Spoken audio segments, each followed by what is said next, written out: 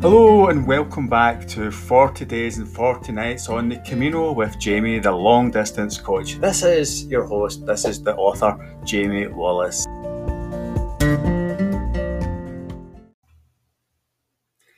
Day 10 on the Camino de Santiago.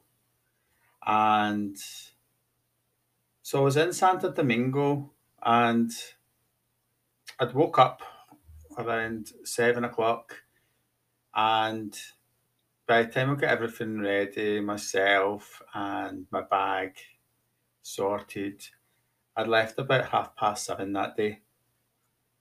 That day I walked to Belorado, which was a 23-kilometre walk, and I basically arrived at 5 o'clock, so 9.5 hours later.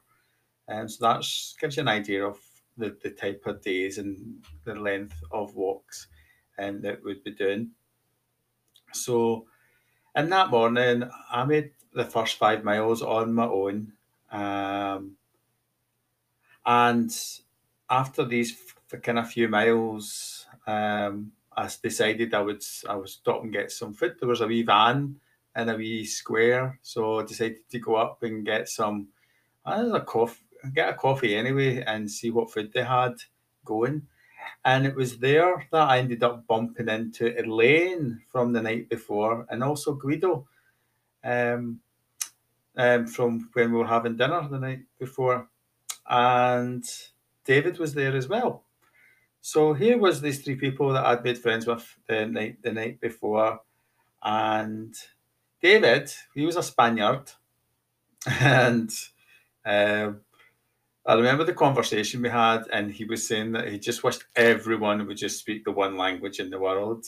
And me being a linguist, I love languages, and I'm like totally disagreeing with everything he's saying. But despite our disagreement there, we got on really well, and Guido, he appreciated just having the opportunity to practice his English with us all. So he found that really, really good. Um, the four of us, we just, for the rest of that day, we just set off um, towards Belorado. And yeah, when we're stopping over in these wee towns and villages and hamlets and things like that, um, the, every place that you go past is got their own little quaintness about them. They've all got their own beauty. They've all got their own ways of living. And one of the things that I would do is I would always look out for, like, maybe like the bars or that were selling the tortilla. I would maybe have a beer and tortilla even for breakfast. So the tortilla is basically like a Spanish omelette, and it's just delicious. And most often than not, they would put it in a kind of baguette for you, so you'd have it as a sandwich. It was really filling, and it really it did you a good kind of 2 or 3 hours, 4 hours. Filled your stomach up, for the way. Um, and it was kind of cost effective as well. They weren't expensive, and a lot of the time you would get that. You sometimes get the tortilla free if you just ordered a drink. Um, you'd also get water with your coffee and with a drink as well, and they wouldn't charge for that. I think it's because of the hot weather. It's just a kind of tradition or just a way of life, and there to make sure people aren't kind of drying up. Um, but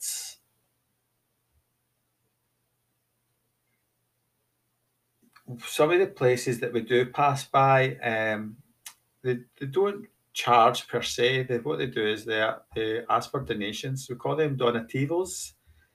And in this particular occasion, I remember this, it was like someone's house, and we were invited in, out of the hot weather because it was blistering hot, and we sat inside where it was cooler, and we had some drinks and we had some food as well, and we just kind of paid a donation with what we could afford at the time, just to get out. And the thing is, though, as well, if the people that are hosting us, they're enjoying just getting our stories and hearing where we're from and why we're doing the walk and any kind of funny stories that's happened along the way. And they like to tell us about themselves as well.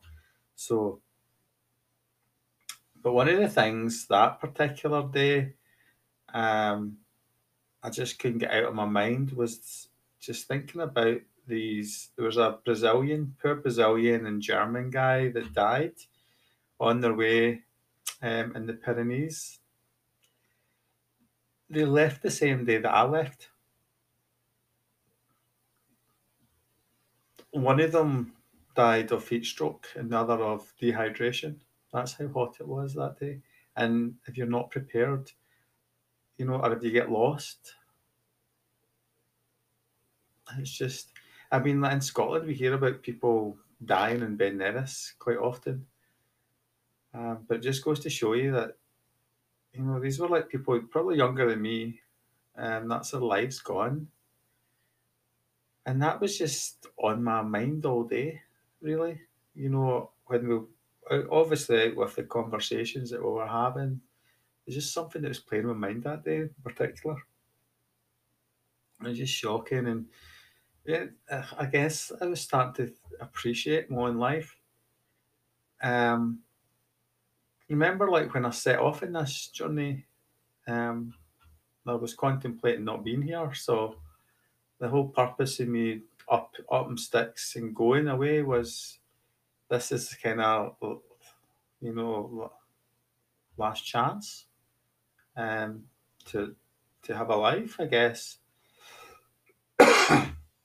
And here was people dying, on this way, and me getting sad over it and contemplative, and yeah, it just kind of put things into a different perspective, I guess, for me. It was just playing on my mind. So we arrived at Bellarado about 5 o'clock, and we are all really excited about this particular albergue because this place had flags up. We look at a hotel. This place had a nice restaurant. It also had a lovely swimming pool. So we were all really dead excited. We were all just going to just jump into this pool like everybody else was already doing. But so we quickly got showered, we washed our clothes, and then I went in, got myself a beer, and pickles. Now I don't eat pickles, or not then, but I just had a notion. I want to do something that I've never done before. I'm going to buy some pickles. I've got a notion for them, and I ate them. Ate them all with my beer. It just goes to show you that even though it's stuff that we don't like, or habits that we've picked up from the past, we can very quickly change it in an instant, just with the occasion, I guess. But here's something that I hated. I didn't want to eat ever before that moment, and here was me craving to have some pickles. And no, I wasn't pregnant. Um, so took my beer and pickles and went out, got a sun lounger, and sat by the pool. Um, and we just chilled out, and there was a couple of um, girls from La Rioja that I was speaking with, and they just enjoyed the opportunity talking in English with us. And then one of their friends had a guitar, and they were like playing some music, making up some songs and stuff like that. It was really good, nice little nice buzz, nice atmosphere.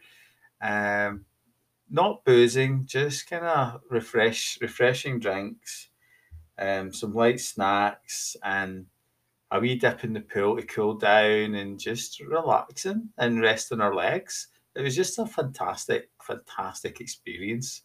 That pool, and I guess like I'd been dreaming about an albergue with a pool ever since walking down from Alto del Pedron with the Italian guy because that was when we were going to get our first place with a pool, but we never got there. because we would have been too late. So this was a really exciting day. We get in this pool. Later that night, we all of us, kind of like me, Guido, David, and Elaine, we all had a pilgrim meal together. And we had sangria as well. We just shared some sangria and toasted some good health and safe journeys for us all. Um, and there was a guy called Diego from Sicily that I was speaking to as well. I think he was a guy with a guitar. Um, and also Mike was there. So just before, was it I can't remember if it was in the evening or in the morning that it was leaving. I think it was in the evening. Yeah, it was in the evening. He just because he paid to stay in the hostel in the albergue, and then he'd met up with a group of folk, and they were decided to go to a party further along in the walk. So they changed their mind, got all their stuff, and they left about midnight and ventured out in the dark with their headlamps on. That's right. So they left. They left the albergue to go and do whatever. Go to this party further along, and it was just having a great time, And there's just a big, nice, relaxing party atmosphere in this place. Not overbearing. Um, it was just a good kind of level. And that was us, Bellarado, a great wee place. Nice swimming pool, international feel about it. Lovely meal. The beds were fine as well, they're comfortable as well. And it was good as well just being there with others at that time. And I think especially because of the things that were going on in my mind with, these poor souls that had lost their lives on the mountains and on the day that I set out my journey. Everything comes into perspective. It really does when you do these walks. It really does. And the littlest things can become the biggest things in your mind. And it just sees things in different lights. But that was us. That was day 10. Tomorrow's another day, the 11th day of my walk on the Camino de Santiago. And it's the day that we kind of walk forward and I stop at Vilafranco. So we'll pick up that on the next episode.